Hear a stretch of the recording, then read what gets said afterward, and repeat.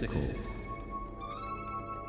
Bleeding saints and forest witches, the past unburied, the books unsealed, the old celebration returning.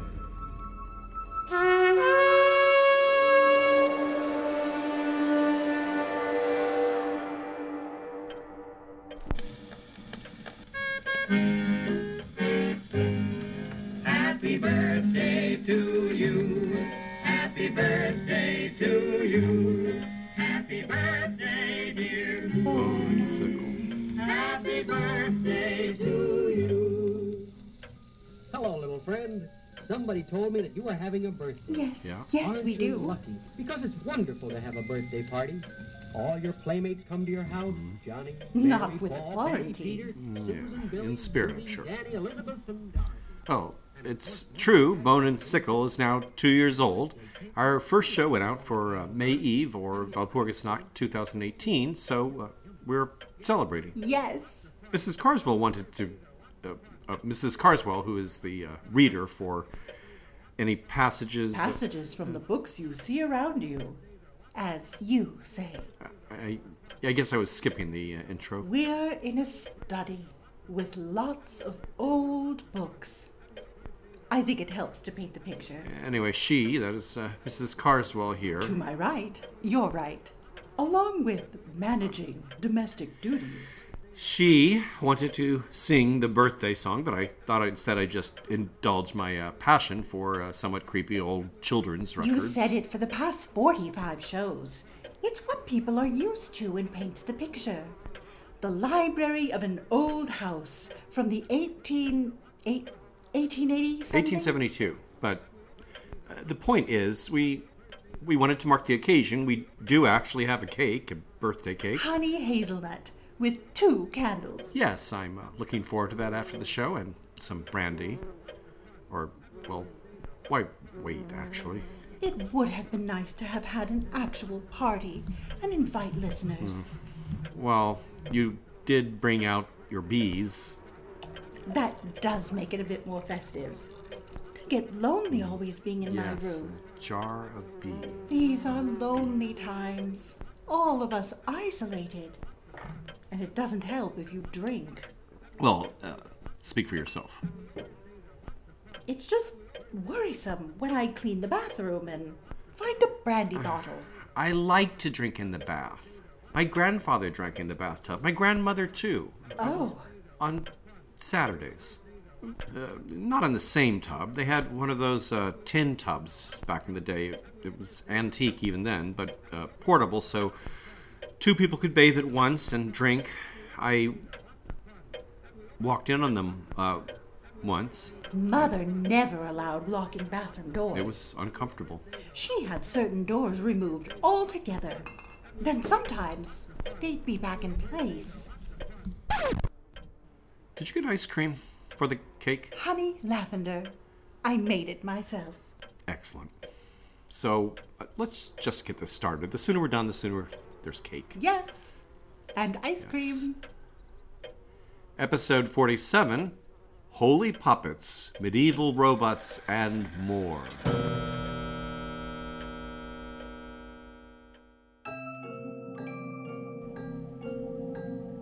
I am your host, Al Ridenour, and this show, Bone and Sickle, explores the intertwining of horror and folklore in a historical context.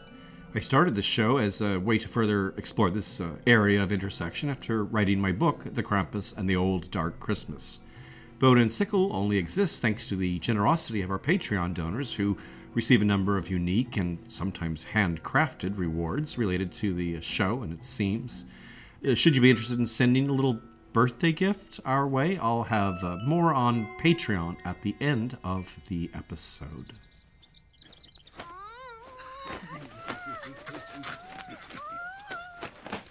They tied Pinocchio's hands behind his shoulders and slipped the noose around his neck. Throwing the rope over the high limb of a giant oak tree, they pulled till the poor marionette hung far up in space. A few minutes went by, and then a wild wind started to blow. The rocking made him seasick, and the noose, becoming tighter and tighter, choked him. Little by little, a film covered his eyes. Death was creeping nearer and nearer, and the marionette still hoped for some good soul to come to his rescue, but no one appeared.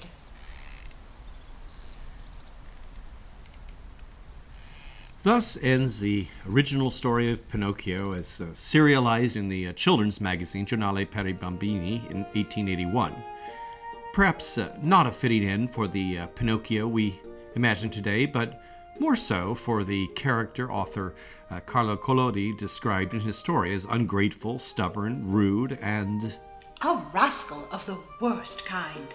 The adventures the marionette experiences in the original story are less a matter of fun and games than brutal object lessons in the world's dangers, though colorfully imagined lessons, to be sure. So well imagined that readers demanded more stories, and Collodi was compelled to rescue Pinocchio for further adventures compiled in final book form in 1883.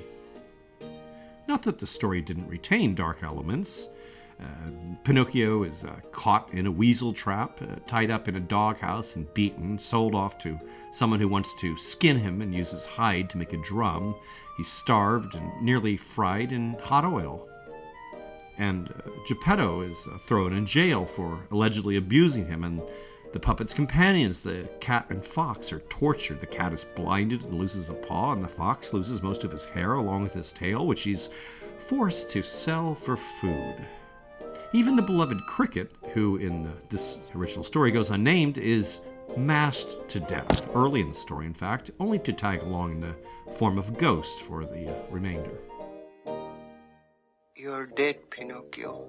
No, I'm not. Yes, you are. You're dead, or dead, or dead, or dead, or dead, or dead, dead.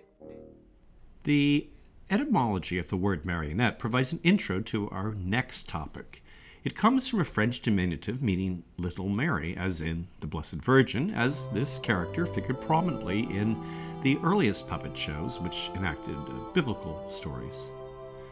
But beyond these popular entertainments, puppets, or jointed figures manipulated to suggest lifelike movement, have also played a role as objects of devotion and symbols within liturgical rites. Primarily, this would be life-size figures of Christ used during the Easter week to enact stages of the Passion, most commonly the removal or deposition from the cross, in which the nails pinning the figure would be pulled and jointed arms would allow the puppet to flex naturally as it's removed. Christ, or sometimes Blessed Virgin puppets, were found in England, Germany, Italy, Austria, Switzerland, the Czech Republic, Poland, France, and Norway, and, above all, in Spain, particularly in Castile and Leon, where some of these lifelike figures may still be seen during Holy Week.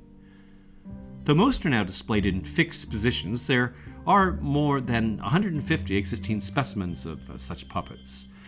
Most have joints at the shoulders, many are jointed at the knees, elbows, and hips, some have rotating heads, and some have fingers jointed to match each and every skeletal joint. And in quite a few, these joints are hidden to make a natural-looking flexing joint covered with a calfskin leather, which is colored to match the painted figure. Human hair adorns many, and a few have nails simulated with thin slivers of animal horn. 3 were known to house internal tanks and tubes that allowed the figure to miraculously bleed from the traditional spear wound in the Savior's side. But it's not just a matter of passive jostling limbs and bleeding. Historical accounts and modern restoration reports have described internal gears, wires, ratchets, and other fittings that once allowed some figures to be animated by puppeteers, perhaps seen or perhaps unseen. The 3 bleeding figures mentioned were also fitted with swiveling eyeballs that could track devotees, though barely visible, movable tongues, the movement of which could suggest quiet but miraculous murmurings. A now lost figure of the Virgin, a Pieta that is cradling the dead Christ, was known to weep through a very odd mechanism. In a 1796 guide to the town of Rostock, Germany, where it once stood in the Church of St. Mary, this feature is described. The eyes are pierced because the hollowed-out head is filled with water and small living fish set within. As they move, the water pushes through the holes, and it was accepted that these would be the tears shed by the image. Other figures were discovered to house mechanisms that would allow them to speak, such as a case from 16th century Bern, Switzerland, noted in the 1572 book with the long title I'll just abbreviate as Of Ghosts and Spirits Walking by Night. The book describes an image of the Holy Virgin, where one of the monks standing behind a cloth spake through a cane reed, as if it were Christ talking with his mother. One of the two outstanding examples of such figures is in the 13th century Cathedral of St. Mary in Burgos, Spain. French writer Théophile Gautier describes his experience of the Christ of Burgos in his 1843 book, Wanderings in Spain. Nothing can be as disquieting than this attenuated, crucified phantom with its death-like stillness. The faded and brownish-yellow skin is streaked with long streams of blood, so well imitated that they seem to trickle. It requires no great effort of imagination to give credence to the legend that it bleeds every Friday. It is not formed of colored stone or wood, but actually consists of human skin, at least so they say, stuffed in the most artistic manner. Unfortunately, I'm afraid the skin covering the figure is, again, just calf skin, nor was it an actual mummified corpse, as other legends maintained. But there was something unnerving about the figure's flesh. It was soft to the touch, due to a layer of wool batting inserted under the calf skin only. Queen Isabel was said to have fainted after touching the figure's hand, dropping it and seeing it swing freely. And other legends describe how the figure's been observed sweating, or that the hair and fingernails are slowly growing.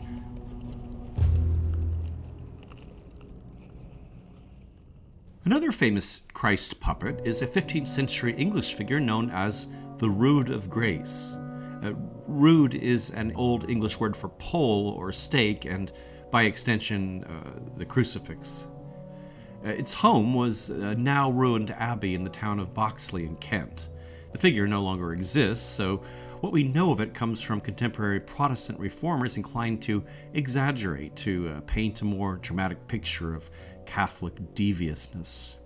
The soberest of these comes from a letter written by Geoffrey Chamber, a commissioner assigned by Cromwell to investigate the Rood. He reports on certain engines and old wires, with old rotten sticks, that did cause the eyes to move, and stare in the head thereof, like unto a living thing. But William Lambarde, in his 1570 book, A Perambulation of Kent, gives the Rood the ability to bend the brows and to express a well-contented or displeased mind, biting the lip and gathering a frowning and disdainful face. Others claim the figure could shed tears and even, strangely enough, foam at the mouth. The origins of the Rood of Grace were equally miraculous. Legend says it was created by an English carpenter imprisoned by the French. For some reason, he's granted leave to sell the figure.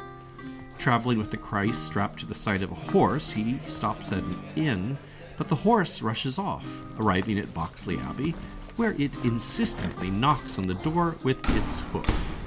Once admitted, the horse refuses to budge, signifying that Boxley Abbey is the God-chosen destination for the Rood. Protestants not only painted the Rood as an example of the church's deceit, but also as a means of extracting donations from curious pilgrims. While this may be justified, in fairness, it should be pointed out that in some, many, or perhaps even most cases, these puppets may not have been intended to deceive, but more as a means to vividly enact Christian motifs, like props or players in the miracle and mystery plays, which themselves were really no more deceitful than the modern staging of Christmas nativity plays. But the case of the Rood of Grace is more one of brutal confrontations with reality. A 1538 letter from John Cromer to Cromwell reports the figure being dragged to the marketplace in the town of Maidstone, where he showed it to the people, who held the matter in wondrous detestation and hatred. After this, it was taken to London, where in front of Old St. Paul's, the Bishop of Rochester delivered a sermon against the Rood.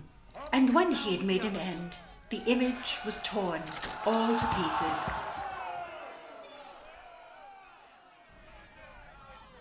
The Rood was even rudely mocked in a ballad by Cromwell's propagandist William Gray. The rhyme also makes a scandalous reference to Our Lady of Walsingham, a sculpted virgin associated with a number of Marian apparitions. The Rood, he says, was made to ogle, his eyes would goggle, he would bend his brows and frown. With his head he would nod like a proper young god, his jaws would go up and down. The saying was that this Rood of Grace and Our Lady of Walsingham should have been married, saying they tarried to spy a time how and when. For sometime in the night, if the people say right, as lovers each love to procure, they did meet very oft, whereby it was thought that Our Lady and he had been sure. The fact that Spain has a particularly rich heritage of mechanically animated holy figures is connected to the medieval Muslim culture there. It was from here that geared devices like astrolabes entered the West, and here that weight-driven clocks were employed almost 2 centuries before the rest of Europe. The history of clockwork wonders in the East is far more than we could survey in this one episode, but Western lore of animated automata is clearly inspired by the wonders in Eastern travelers' tales. Like that of the Greek ambassador visiting the Palace of the Tree in Baghdad in 917 AD. He describes the fantastic tree after which the palace is named. The tree had 18 branches, on which sat various kinds of mechanical birds in gold and silver, both large and small. Most of the branches of the tree were of silver, but some were of gold, and they spread into the air, and the leaves moving as the wind blew, while the birds, through a concealed mechanism, piped and sang. More mechanical birds appear in an account from 949 AD in a report by an ambassador from northern Italy visiting the throne room of Emperor Theophilus in Constantinople. He describes twittering bronze birds as well as lions made either of bronze or wood, covered with gold, which struck the ground with their tails, and roared with open mouth and quivering tongue. The 13th century Romance of Escanor by Damiens adds similar marvels adorning the bedchamber of the fairy sorceress Esclarmonde, mistress of the titular character. There is a flowering fruited tree on which mechanical or magical birds sing. It's never quite clear in medieval literature whether these things are the product of magic or mechanical tinkerings. The passage also describes an animated figure of an angel which intermittently blows a trumpet, but here, for instance, there's a suggestion that it's natural physics at play, as the air from the trumpet is passed through a golden tube, and that both this tube and the trumpet blast serve to activate the chirping of the birds. Another French epic poem of the era tells the tale of the knight Huon de Bordeaux, who confronts 2 giant men of copper armed with flails, sentries stationed before the palace of the Emir of Babylon. This story also involves Esclarmonde, whose hand the knight wishes to win. The thing that's really interesting about Esclarmonde is that she's sometimes said to have been tutored by Virgil, the ancient Roman poet who, in medieval legends, had become a wizard, and probably the figure most associated with the magical, mechanical wonders of the era. By the 1400s, when Dante had assigned Virgil the role of guide in his Divine Comedy, his importance to Christian Europe was already well established. Some verses of his 4th Eclogue had been interpreted by theologians of the time as predictions of the birth of Christ, as had the prophecies of the Cumaean Sibyl he portrayed in the Aeneid.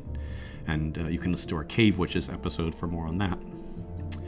But it's in that area around Naples that's associated with the Sibyl where Virgil's reputation particularly thrived.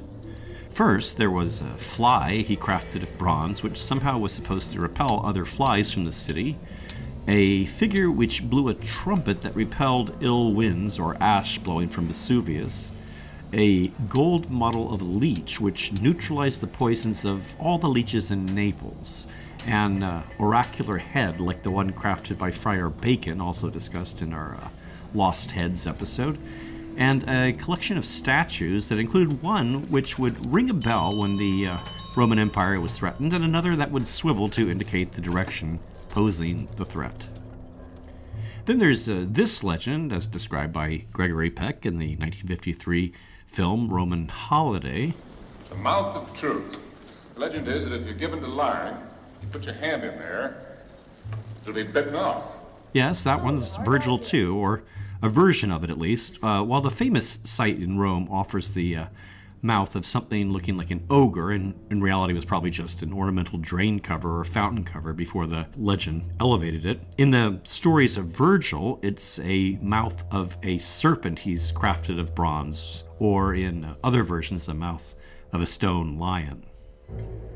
Another story has Virgil fabricating a copper horseman to patrol the city when it becomes overrun during the night with miscreants. Even after his death, Virgil's bones, deposited according to legend in an egg-shaped chamber in his castle, served to repel storms and other disasters from Naples. And the flail-wielding copper men guarding the emir's castle in our previous story became automata guarding Virgil's castle in Neapolitan legend. Sometimes it was merely a pair of guards, and sometimes 12 mechanical men. Combative men and beasts of metal also appeared in Arthurian legends. In the 13th century tale known as the Prose Lancelot, the knight confronts a number of metallic marvels. To enter the castle known as Dolorous Gard, he must defeat 2 sentry knights of copper. He also overcomes a demonic black figure with a flaming mouth, also apparently an enchanted statue or automaton. And eventually he finds the copper figure of a woman from whom he obtains a key, opening a sort of control panel in a pillar, revealing some sort of organ or arrangement of pipes, conduits for howling demonic voices animating the castle's enchantments, which he defeats or destroys. Around the same time, French poet Chrétien de Troyes has his Percival venture to an evil stronghold called the Copper Castle. There he confronts 2 copper brutes guarding the door with perpetually swinging iron hammers.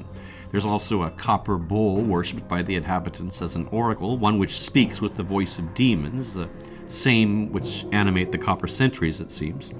And after battling his way in, Percival succeeds in converting 13 of those dwelling within to the one true faith, which magically reduces the bull to a molten puddle, making the copper castle much, much less demonic.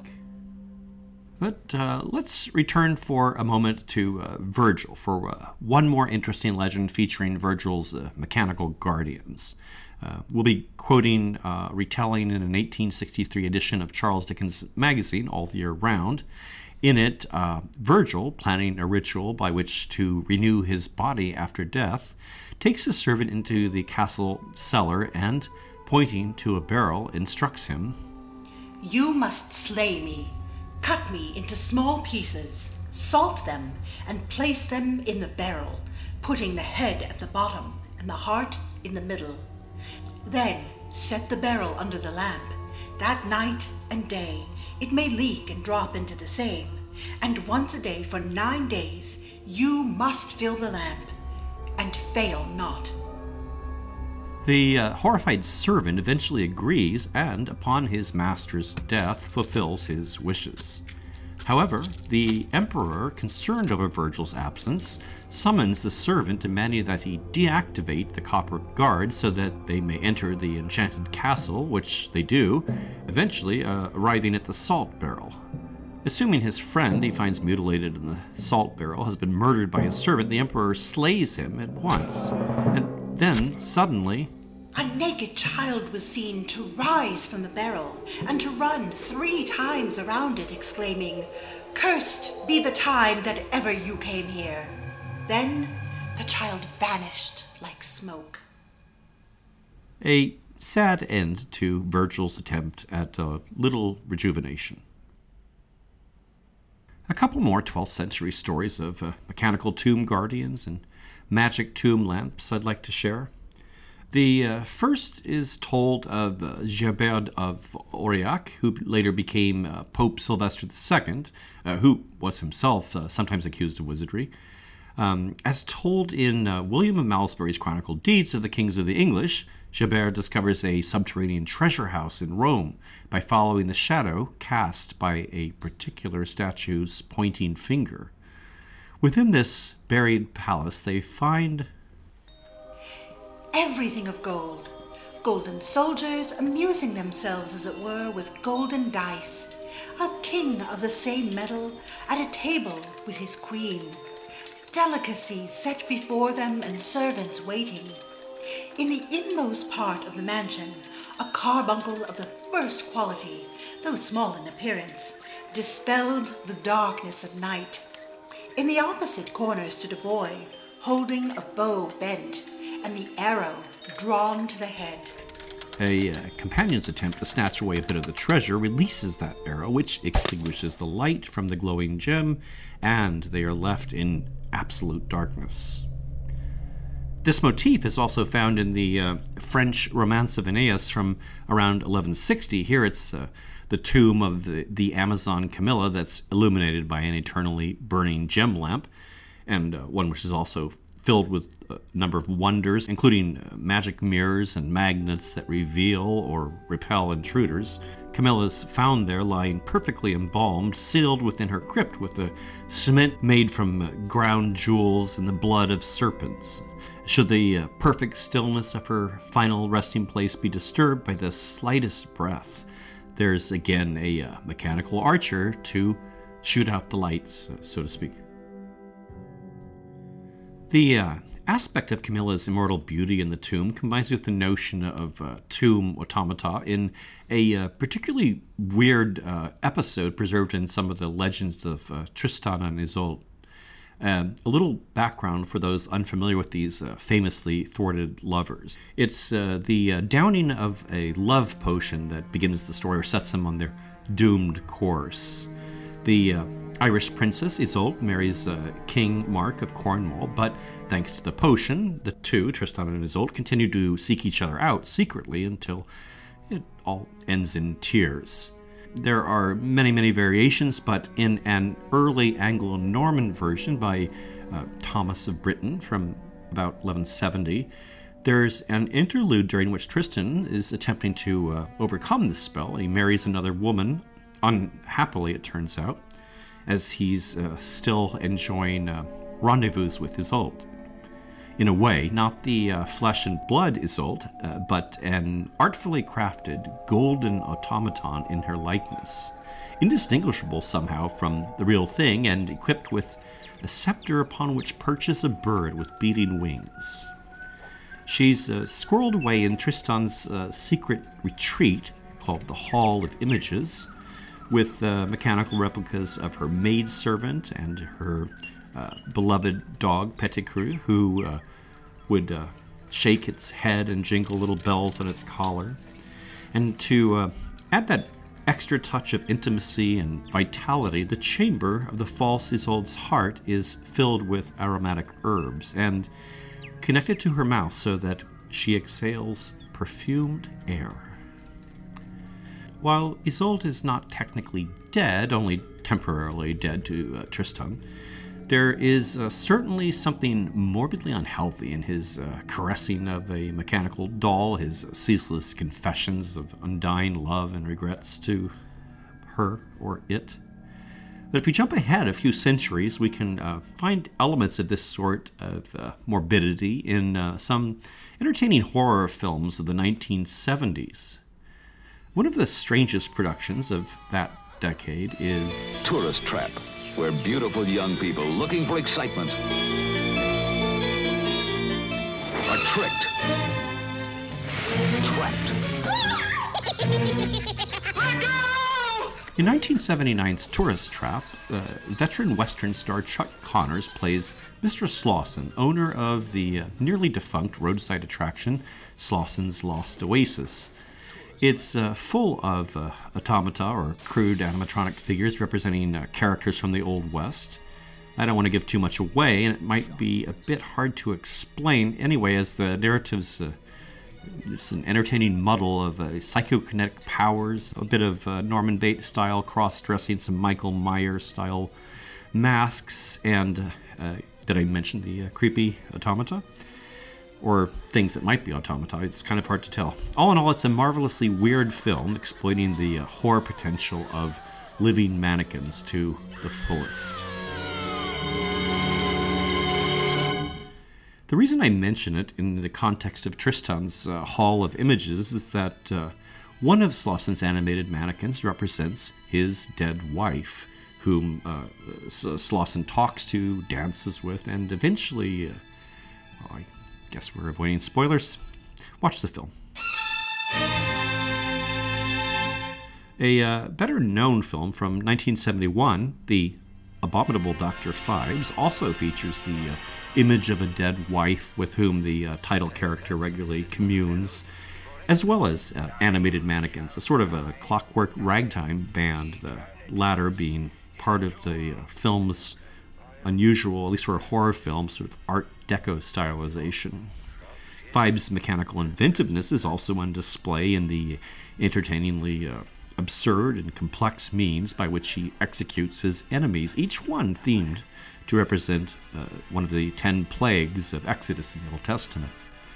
And of course there's Vincent Price as a big part of the film's campy charm. Are you ready for Dr. Phibes? He's also accompanied throughout by the mute but lovely assistant Volnavia, who, while it's never really clear in the film, is rather surprisingly identified in this script as yet another of Phibes' ingenious automata. Probably the most terrifying motion picture you'll ever see. If we bounce back to the 19th century, there's a literary automaton and object of romantic fascination that's worth mentioning, in part because the story is so intriguing, and in part because the author is generally important in the development of Gothic literature. He is Ernst Theodor Amadeus Hoffmann, almost always referred to simply as E.T.A. Hoffmann. A pioneer of German Romanticism, he often explored the fantastic and macabre and influenced writers such as Poe and Gogol.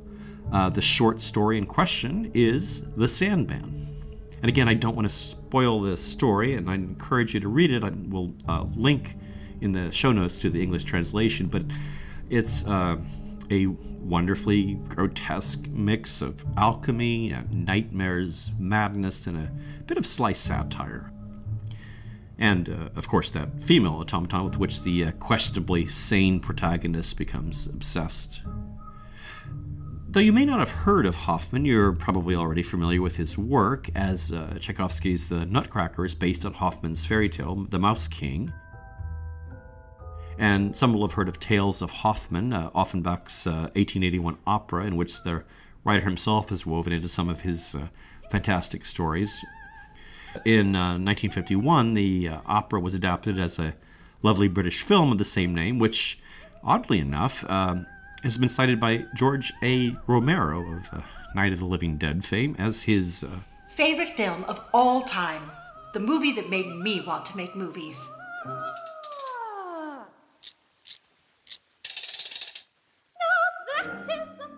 As a brief sample of the Sandman's text, we'll hear a passage in which the narrator's childhood nanny describes for him her own idiosyncratically terrifying take on the folkloric Sandman. He is a wicked man who comes to children when they won't go to bed and throws a handful of sand into their eyes so that they start out bleeding from their heads. He puts their eyes in a bag and carries them to the crescent moon to feed his own children who sit in the nest up there. They have crooked beaks like owls so that they can pick up the eyes of naughty human children. And finally, a bit of real, traditional, but equally gruesome folklore. This is a tale from the Alps retold in Swiss literary and folklore writer Max Lüthi's book, Once Upon a Time, on the nature of fairy tales. It is said that ancient chronicles report how many, many years ago, in the mountain pasture, lived wanton servants who led a dissolute life, did not say their prayers, and scoffed at sacred things and God's commandments. Once, they took some odds and ends and made a doll. They played all sorts of foolish pranks with it, smeared it with cream and porridge, and finally went so far as to baptize it. Now, it came to life and began to talk. After they had recovered from their first shock, they resumed their mischief and behaved more and more dissolutely. After some time had passed, the doll began to climb up on the roof of the hut at night, where it trotted about like a horse. In the autumn, when the men came down from the mountain pasture, they forgot the milking stool. But when they noticed it, nobody wanted to go back to get it, for they were afraid. So they cast lots, and the task fell to the worst one of them. He returned while the others continued with the cattle. When they got to the top of the hill, they looked back and saw a ghost stretching out their comrade's skin on the roof of the hut. Since that time, a dreadful ghost lived there, and the pasture could no longer be used.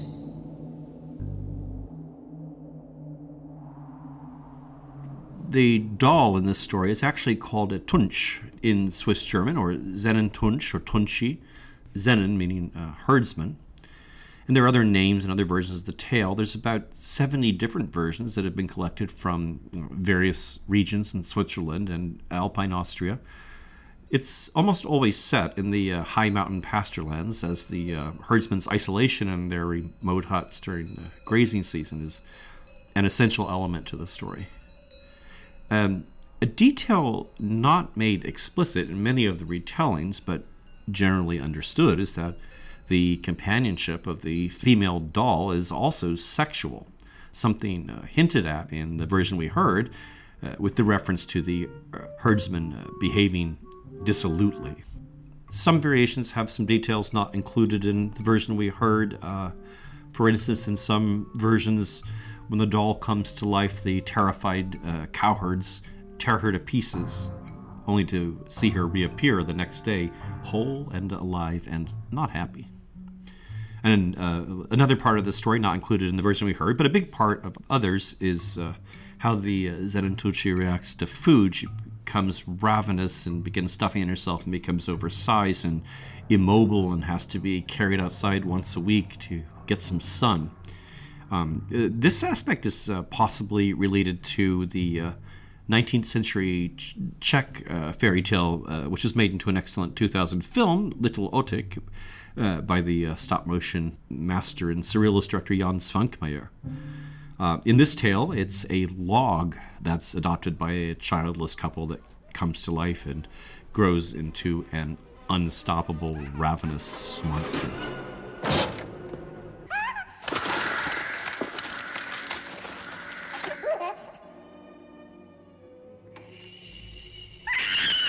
While the Sennentunchi folktale is usually assumed to be no more than a legend, in 1978, an actual Sennentunchi, or at least what was understood to be a cowherd's primitive sex doll, turned up in the remote Kalanka Valley of Switzerland. It's smaller than life-size, but terrifying. A crudely carved, cloth-wrapped figure with breasts of wadded material and hanks of real human hair atop its head, and a vagina lovingly chiseled into the wooden crotch. It was discovered by a mountain hermit in the walls of his stone hut during renovation, and presented somewhat shamefacedly to the folklorist Peter Egloff. That night, according to Egloff, he was disturbed by a dream in which he saw himself as a corpse, and he didn't immediately get rid of the disturbing artifact, which reportedly smelled of smoke for years. But eventually he did hand it off to the Rhetischen Museum in the town of Chur, Switzerland, of course, where it can still be seen today. 3 Hennen auf einer Alm bauen sich aus einem Bären, Eu und Utla, die Frau von ihren Träumen. Der Teufel. There is also an entertaining 2010 film based on the legend, the first Swiss horror film ever made, Zenentulci, which is available to stream with English subtitles.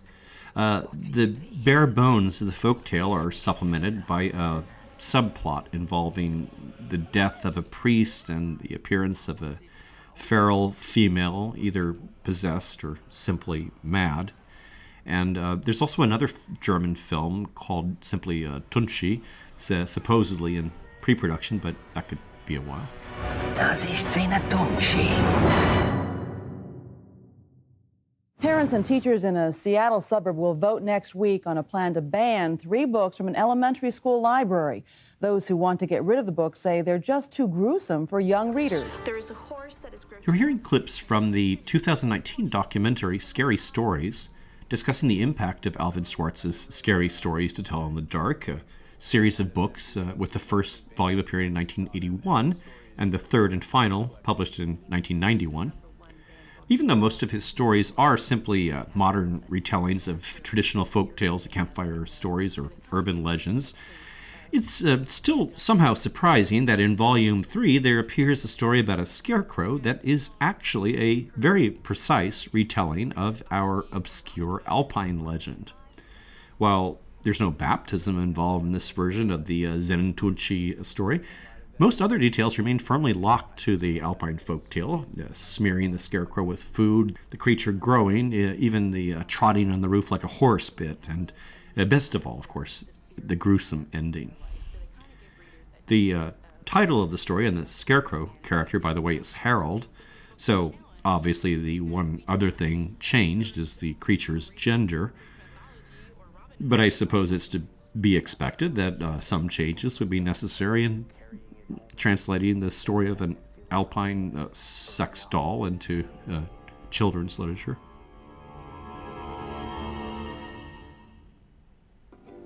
Good little, bad little you. What makes you tease like you do? This song from 1929, which I suppose could apply to the Zenentulci in its way, is sung by Cliff Edwards, the subject of a sort of a final cautionary tale for our episode. Edwards was better known throughout the 1920s and 30s as Ukulele Ike. He was the artist who really popularized the song Singing in the Rain long before the 1952 musical. And he was also the singer for When You Wish Upon a Star. That is a singer and voice actor for Jiminy Cricket in the 1940 film. The song won an Academy Award that year for Disney and became its enduring anthem. But unfortunately, Mr. Edwards failed to negotiate his own path between wish and reality. 3 times divorced and 3 times bankrupt, he struggled with alcohol, heroin, and cocaine addiction before ending up a forgotten welfare case in an LA nursing home. When he died in 1971, his corpse lay unclaimed 3 days until word reached Disney that their penniless theme song singer needed to get buried somewhere. Their last-minute intervention was all that kept his body from being shipped off to the University of California Medical School, where it would have been picked apart by students and researchers, unaware that this was Jiminy Cricket on the slab. Makes no difference who you are when you wish come true.